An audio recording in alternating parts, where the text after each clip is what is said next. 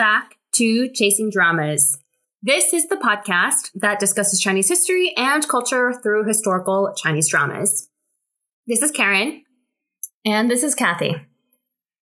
Today we will be discussing episodes 13 and 14 with a little bit of a tail end of episode 12 of the story of Ming Lan, or 知否,应是绿肥红瘦.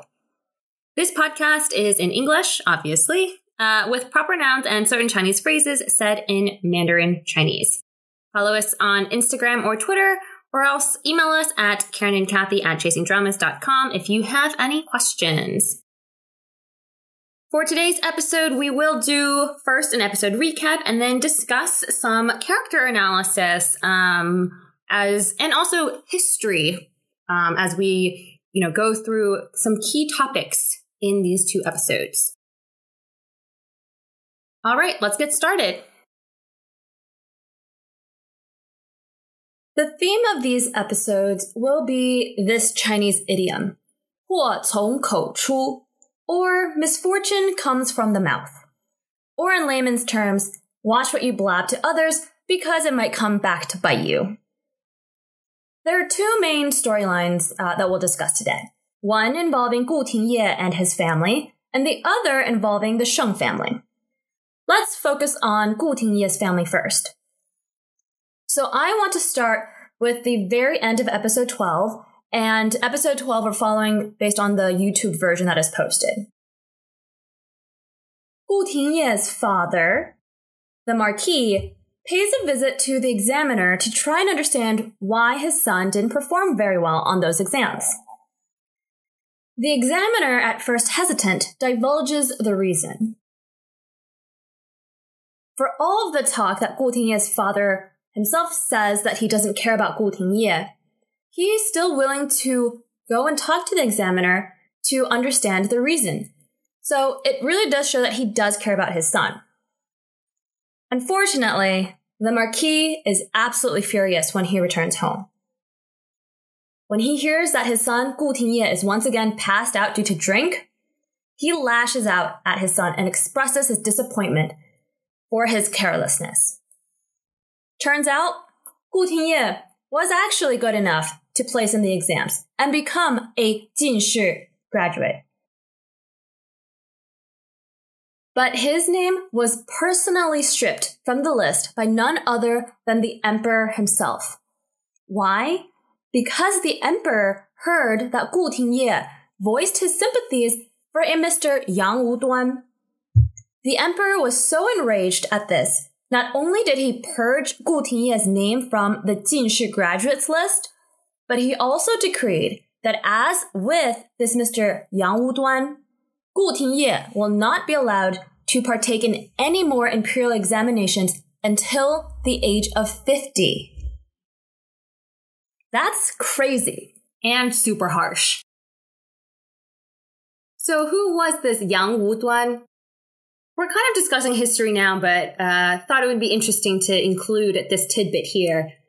Yang Wuduan does not exist in history, but there is a real-life counterpart called Liu Yong. Born in 984 AD, he was a major contributor to developing Song dynasty poetry and its unique styles. However, he did not have much luck when it came to the imperial examinations. By the time he took his first imperial examination at the age of 25, he was already a well-known poet. However, the subjects and topics of his poetry were often about brothels and singers. This was unseemly for the conventional styles of the time. The emperor, Song Zhenzong, or the father of the current emperor of this drama himself, was displeased with Liu Yong's poetry. After boasting that he will rise to the top of the list for the imperial examinations, Liu Yong was shocked to find out that he didn't even place. The emperor probably had something to do with it. Liu Yong was pissed and wrote an actual lovely poem called 鹤冲天,黄金榜上, criticizing the imperial exam, stating that the title of a Jinshi graduate was nothing but an empty title. In the poem, He wrote, "I'll find more happiness with the women in the brothels." Okay, I'm not doing the poem any justice, but that's the main gist. The emperor, hearing this, of course was pissed. Liu Yong tried 3 more times. On his 4th try, at the age of 40, he was still denied a spot as a Jinshu graduate. By this point, it is now the reign of Song Renzong, our current emperor. He basically held the same grudge as his father against Liu Yong and didn't approve of Liu Yong still finding pleasure within the brothels. Kind of like a man-child, I would assume. Finally, at the age of 50, Liu Yong became a Jinshu graduate because of certain reforms enacted on the imperial exams. He only became a lowly bureaucrat and died pretty much a pauper in 1053 AD. He is mainly remembered today for his poems and was influential in creating the Wan Yue Pai, or what I would guess you could translate to as the graceful and restrained style of poetry during the Song dynasty. Back to Gu Tingye. Gu Tingye is incredulous at hearing this news. Yes, he voiced his sympathies for this Yang Wuduan, but that was when he was 12. How can the emperor himself have found out about something like this? And this takes us directly to episode 13. Gu Tingye rushes to his older brother Gu Tingyu's residence and begins to interrogate him. Apparently, the only person who overheard him saying this all those years ago was his older brother, while Gu Tingye was practicing calligraphy.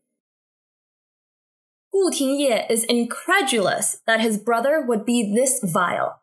Who else could have blabbed? And when your brother was 12 too? His brother, though, swears on his life that he did nothing of the sort. Their father quickly cuts Gu Tingye off from harming his brother, all the while scolding Gu Tingye that if he hadn't said those things out loud, who could have overheard him? In a strict society dominated by imperial rule, it's not like you really have freedom of speech, so I guess in a way his father does have a point. The Marquis is disappointed that his son will not own up to his mistakes and hasn't over the years. Gu Tingye, though, is adamant that whenever anything wrong happens, it's always his fault, and he storms out. Let me put this out there to the audience. Who do you think did blab to the emperor? Is it Gu Tingyu, Gu Tingye's elder brother, or someone else? Let's think, who can blab to the emperor? What if everyone in this situation is right? Gu Tingye's older brother didn't say anything. Gu Tingye also hasn't done many of the things that he's been accused of. The Marquis also isn't dismissing everything Gu Tingye has done. Could there be like a darker force at work here? The first time I saw this scene, at first I'm like, somebody must be lying. Like, there's something going on here. But maybe everyone is telling the truth. No, if you look in later episodes, and this is a scene where you have to have repeated viewings, when Gu Tingye returns after trials and tribulations, there is a conversation in episode, I think it's 37, where he raises this topic up again. And you can see that Gu Tingyu, his older brother, is averting his gaze. And so from that, I do think Gu Tingyu here is lying. Okay. Yeah, but this is quite good acting on Gu Tingyu's part then, right? While dejected and feeling utterly hopeless, Gu Tingye retires to his little residence outside of the Marquis Manor, where he laments his misfortunes over more drink. The kind Chang Moma tries to cheer him up. Gu Tingye decides that he'll move his family out of the capital in search for another way at life, and they make preparations to leave soon after. Gu Tingye's mistress, Manyang, on the other hand, is taking care of the children inside. She cannot hide her disappointment that not only did Gu Tingye not do well on the exams, but he also decided to cut ties with his family. She plainly states to her daughter, Rongjie, that they probably won't have a stable life. she begins to devise a scheme and asks for a trinket from her daughter.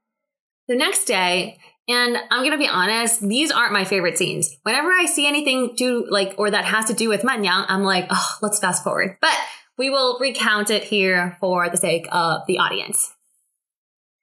Anyways, the next day, Manyang continues the pretense that she loves Gu Tingye for him. Nothing more. Let's just all roll our eyes collectively at that.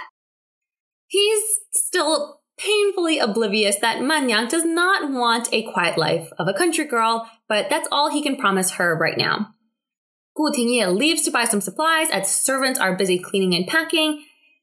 Right after Gu Tingye leaves, Manyang also tries to leave the house, but Chang Momo stops her. Chang Momo, like we've said before, sees right through Manyang and her superficialness. Maybe it's a woman's intuition, or just frankly, Manyang doesn't pretend when Gu Tingye is not around. Chang Momo asks a question I always ask Gu Tingye. What do you see in Manyang? Well, under the pretense of talking to her children, Manyang quietly opens a side door. Before long, her daughter Rongjie sneaks out to try to buy some candy. Manyang, quote-unquote, rushes out to find her daughter before Chang Momo can stop her. And where do they go? The Marquis's manor, of course. They aren't allowed in, and the two just loiter for a bit, but Manyang purposefully drops the trinket from her daughter. Who just so happens to be spying in on this scene? The current madam of the house, the Marchioness, or Qin Danyangzi. Gu Tingye returns to find Chang Momo frantically trying to find Manyang. He gathers pretty quickly where they might have gone. Okay, Karen, so does he think that she went there herself? Or do you think that he thinks that she was abducted by his family? I think it could go either way, but I think he has an inkling that she did this. She went by herself and was not actively taken or kidnapped. Right, that's my feeling too. Regardless, Manyang got her wish and is brought to the Marquis himself. The Marquis is, again, furious with this whole situation and bluntly asks what she wants. To his credit, right now at least, he only insults his son. But he doesn't verbally demean Manyang and Rongjie yet. Manyang stands up and gives a whole story on how she's of low birth and knows she isn't worth any status. But for the children, especially her son, all she wants is to stay by Gu Tingye's side as a 妾室, or a concubine. The Marquis immediately turns down this request. There's no way a lowly singer will enter the Marquis manor. The Marquis orders his servants to throw them out. He dispenses with the niceties and claims that there's no way a whore will become a concubine. The Marchioness tries to placate him, but listen to her words. What about Gu Tingye? We need to think about him, right? This just adds fuel to the flame, and the Marquis orders the servants to hurry up and throw them out. Well, right then, Gu Tingye rushes in to save Manyang and their daughter, and declares to his father that he will admit her into the family. This is very important. Listen to the word he says. He says na, which means to admit as a concubine. He does not say the word qu, which means marry. There is a huge difference, as we've mentioned before. Father and son get into another argument. The Marquis is furious at the existence of this woman. Who will marry Gu Tingye now? Which respectable woman would marry Gu Tingye? Gu Tingye declares that if no one will marry him, that's fine. Then he won't marry, and resolutely breaks ties with his father. He states to his father, "My mother was tricked into this marriage, which is why she died," and storms off. His father is utterly perplexed. No one tricked his mother. What is he talking about? I don't know if I believe this. Gu Tingyu, Gu Tingye's older brother, watches the scene from afar and laments that if only Gu Tingye was his brother from the same mother, everything would be different. Unfortunately, Gu Tingye's mother is that evil woman that killed his mother, or the older brother Gu Tingyu's mother. And so Gu Tingyu must do everything to get rid of Gu Tingye. He sighs at this turn of events. This closes Gu Tingye's storyline for these episodes. We will talk more about this in the analysis portion of our podcast episode today. The rest of the episode, for episode 13 and episode 14, is again about troubles that come from being overly talkative. After court one day, Sheng Hong is requested to remain in the palace by a palace eunuch. Sheng Hong is led into an empty room in the palace and left there to just wait. And wait. And wait. It's been, over a day, and he's still waiting. This has never happened before, and understandably, the Sheng family is extremely worried. Every single person tries to figure out who to speak to in order to gather information on what happened. Sheng Changbai, the eldest son, seeks out Gu Tingye, and then Qi Heng, the young duke's mother. Qi Heng's servant sneaks info to Ming Lan's maid. Wang Da Niangzi, or Madame Wang, is the one who freaks out the most and rushes to speak to Grandma Sheng about this whole debacle. Grandma Sheng, though, wise as she is, analyzes the situation and explains that the current emperor is known for his generous disposition. He won't randomly kill an official. She shares an anecdote where the emperor once didn't have water available when he was thirsty during an important meeting. But instead of making a big scene of this because it would mean that the palace eunuchs serving him would have been punished, he waited instead for a long time until he returned to the empress's rooms to drink water. The emperor himself was definitely parched, but out of kindness, chose to stay thirsty rather than let his eunuchs be punished. This shows that the emperor is not one to just randomly kill people, such as Sheng Hong. That is currently the primary worry of the family, that Sheng Hong did something wrong, and that the emperor intends to kill him. Grandma Sheng instructs Wang Da Niangzi to keep her composure. She is the madam of the family, after all, and has to keep the family afloat while they wait for news about Sheng Hong. Wang Da Niangzi isn't very pleased to hear this. She thinks that because Grandma Sheng is not Sheng Hong's birth mother, Grandma Sheng doesn't care. Do we believe this? No. Wang Da Niangzi just doesn't understand Grandma Sheng's words of wisdom. Also, Grandma Sheng has seen way more, and Wang Da Niangzi is right now just freaking out. It's quite funny, but girl, get a grip. Finally, it clicks on Wang Da Niangzi that she's supposed to take this opportunity to clean house, or in other words, get rid of Lin Xiaoniang. Okay, I don't think that's exactly what Grandma Sheng was implying, but that's what Wang Da Niangzi heard. I'm going to pause and also say Wang Da Niangzi's main maid, Liu Mama, is just over there oh my god. My master is so not smart. I can kind of feel her eyes rolling. She doesn't, but she's just okay, we finally got here. Chop, chop. So is the Sheng family really in trouble? Not entirely. Grandma Sheng accurately deduced that if Sheng Hong was really in trouble, people like Qi Heng and his mother would not so easily be able to garner information about Sheng Hong's whereabouts. This means that the emperor doesn't care too much that people know, and it's actually probably a scare tactic of sorts. Sheng Hong's position in court is also too low to have made any major mistake. None of the mistakes that could have happened would have been enough to kill Sheng Hong, so they just have to wait. Unfortunately, this line of thinking is not shared by anyone in the family, particularly Lin Xiaoniang. She right now is just looking for ways to sell off property in order to have some cash on hand in case she needs to run. Just look at the difference, will you? Wang Da Niangzi is there worried about her husband, while Lin Xiaoniang only cares about herself. As if we didn't need any other reason to hate her, but we do hear why she's like this. Apparently, her own father went missing for a day and never came back. Next thing she knew, she and her mother were sold off and all of their wealth were confiscated.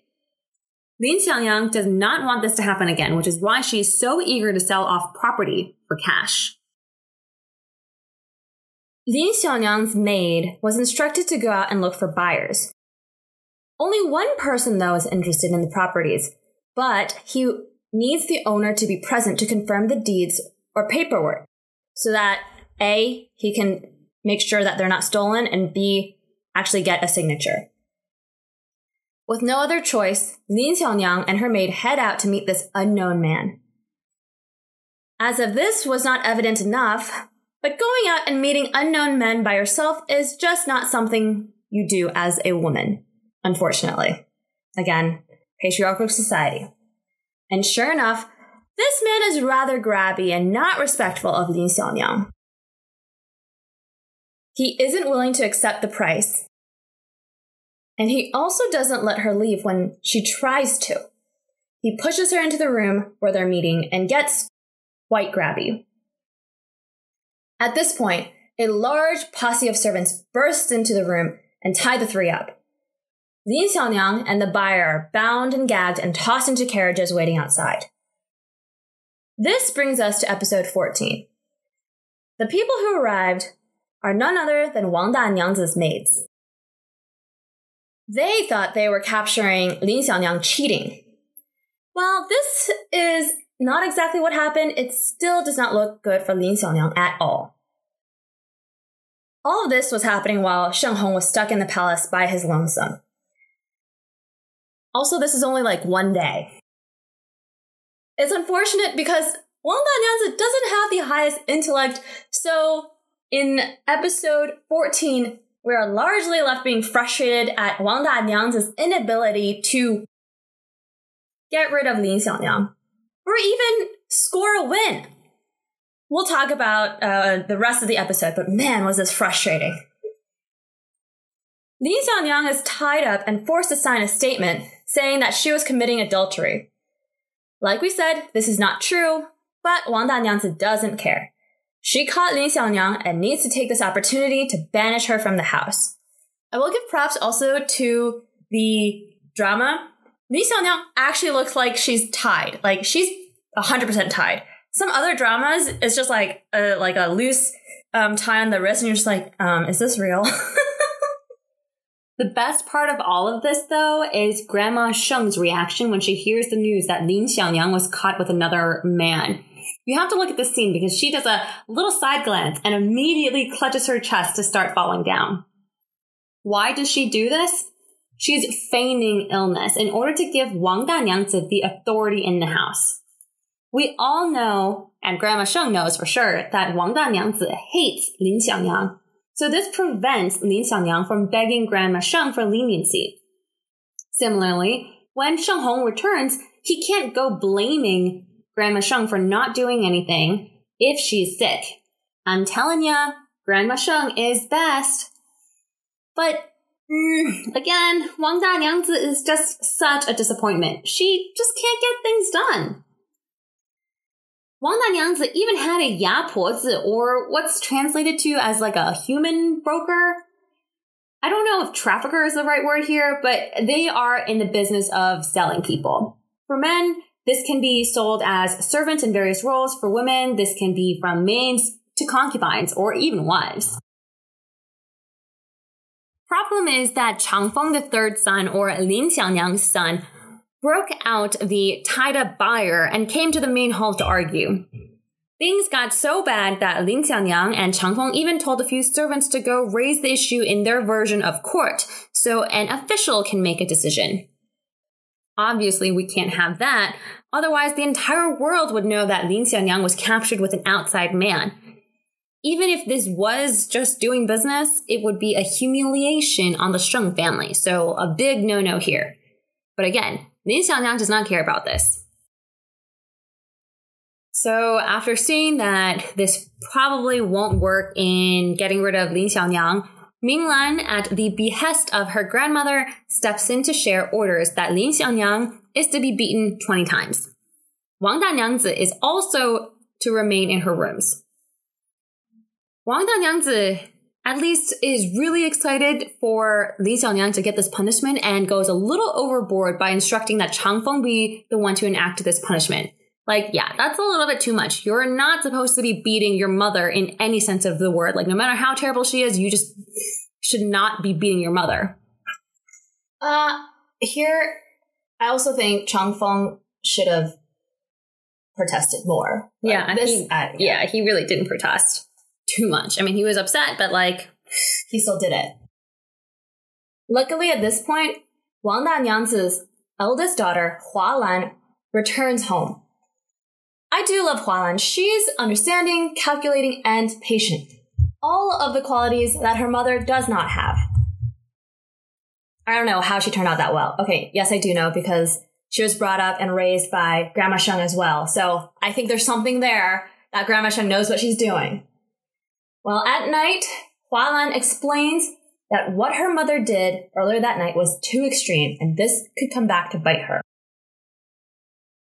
The next day, after all of this is happening at home, Sheng Hong is finally released from the palace, and he, on his wobbly legs, stumbles home. Even though Wang Danyangzi can't get rid of Li Xiaonyang, I'm laughing when she hears that Sheng Hong returns.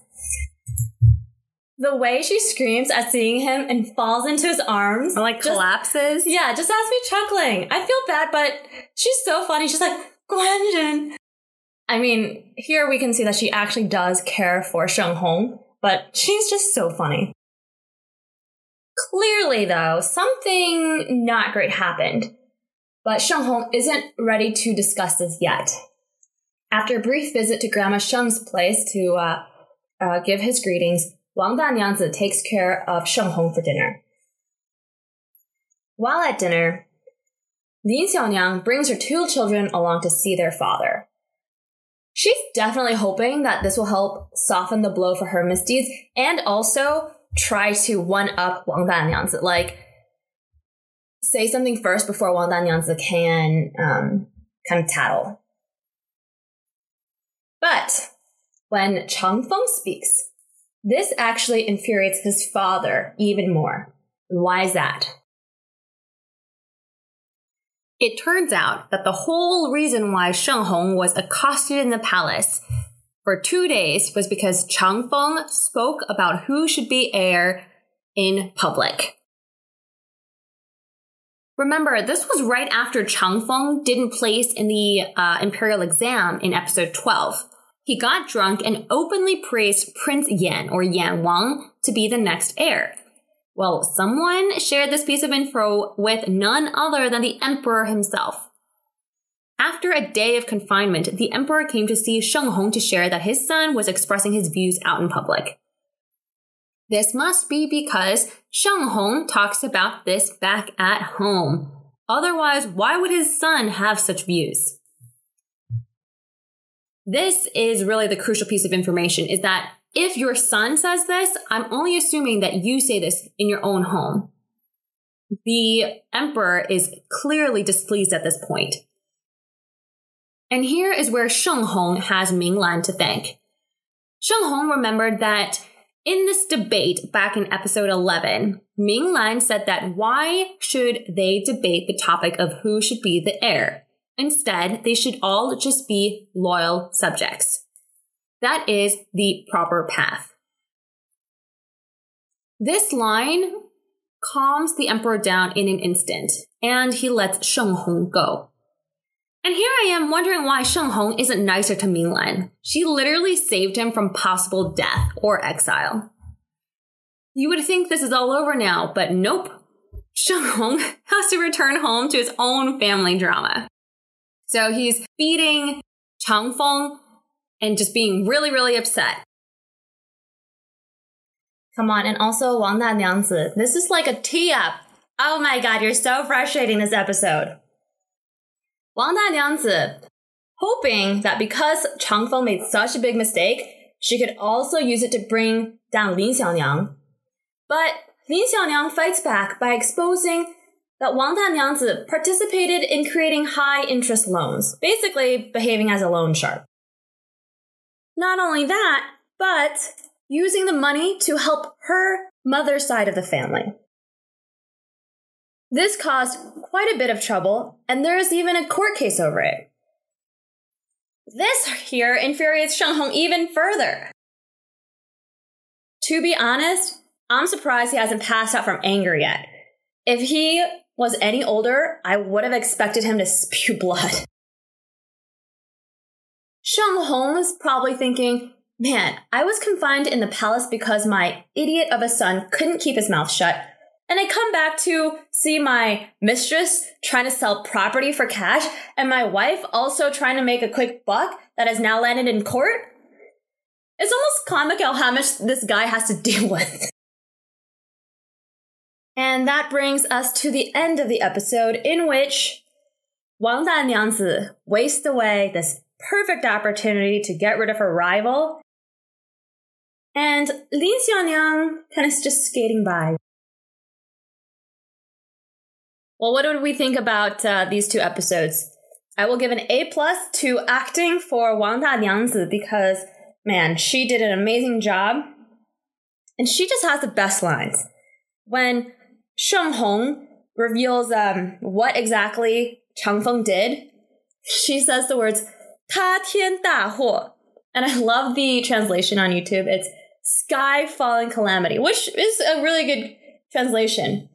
And I love how Sheng Hong turns around and immediately repeats that, because that's exactly what type of mistake Chang Bai did. You know, I'll take that vocabulary. I never would use 他天大祸 or sky falling calamity, but I'll take it.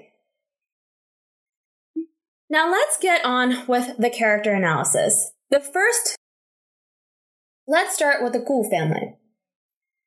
The first person I want to discuss is Gu Tingye. So far in this drama, we know that he is intelligent but extremely stubborn, especially when it comes to arguments against his father. He enjoys the good life, but is willing to rough it out. He has crazy relatives, and his family relations are strained. He isn't married, but already has a mistress and has fathered 2 children with her. This is the portrait of a complicated man. And what do we think about him? What I do like about this drama is that these characters are a product of their society and will have viewpoints and beliefs in accordance to that time. There won't be that random person or random character in the show who will all of a sudden have extremely modern notions of equality and freedom. For example, with Gu Tingye. No matter how much he verbally disavows his birth, his father's title, and claims to like Manyang, he is still a member of the aristocracy and has certain views towards women. Here's one instance shown in the episode. During his confrontation with his father, he states his intentions to admit Manyang into the family as a concubine. The word he uses, as I said before, is na instead of qu or marry. There is a huge difference. As we've seen already throughout the drama, the woman a man marries as his wife carries a ton of weight. Throughout his entire courtship with Manyang, Gu Tingye never had any intention to marry her. He will never make her his proper wife, and his children with her will only ever be Shu Chu. He is very much a product of the patriarchal society of the time. He still expects a proper wife to handle the affairs of the household and father legitimate children with her. Fathering 2 children with a woman outside of wedlock isn't a big deal. The most he'll do for her, for example for Manyang, is admit her into the family as a concubine. He tries to act all loving and caring to Manyang, promising to give them a good life in the countryside, but deep down he knows that Manyang isn't up to standards, quote unquote. Now, I will give it to Gu Tingye that Gu Tingye treats Manyang much better than most nobles do towards singers or women of the same status or even their concubines. I will give him the props for that. But in certain aspects, he's still very much old school. He won't throw away convention to marry Manyang in the name of love. Again, he does treat Manyang way better than most men, but for me, when I first saw this show, I was like, I don't know how I feel about him. And I still don't. Well, as for Man Yang, we finally get a glimpse of her ambition. She plainly states that she wants to be admitted into the Gu family as a concubine or jie. Well, why does the Marquis immediately shut down this request? Let me explain. Man Yang is currently just an outside woman, or in Chinese, a 外室. She has no status and no formal relation with the Gu family. Her children are considered bastard children and have not been added to the family genealogy. If Gu Tingye decided to up and leave her, she would be left alone with those children. He would be 100% fine, but she'd be left out to dry. Yes, Chinese society sucked in that way. If she was admitted as a concubine or a jie, her status would change completely. She would live in the Gu manor and potentially rise to favor like Lin Xiaonyang. She could be gifted with money and land, and her children will be listed in the family genealogy. Her son, while a Shu Chu son, or one not born from the main wife, he will nonetheless be able to go to school and potentially take the imperial examinations. I will not fault Man Yang for this. This is her only opportunity. She came from nothing, and she will seize any opportunity she gets.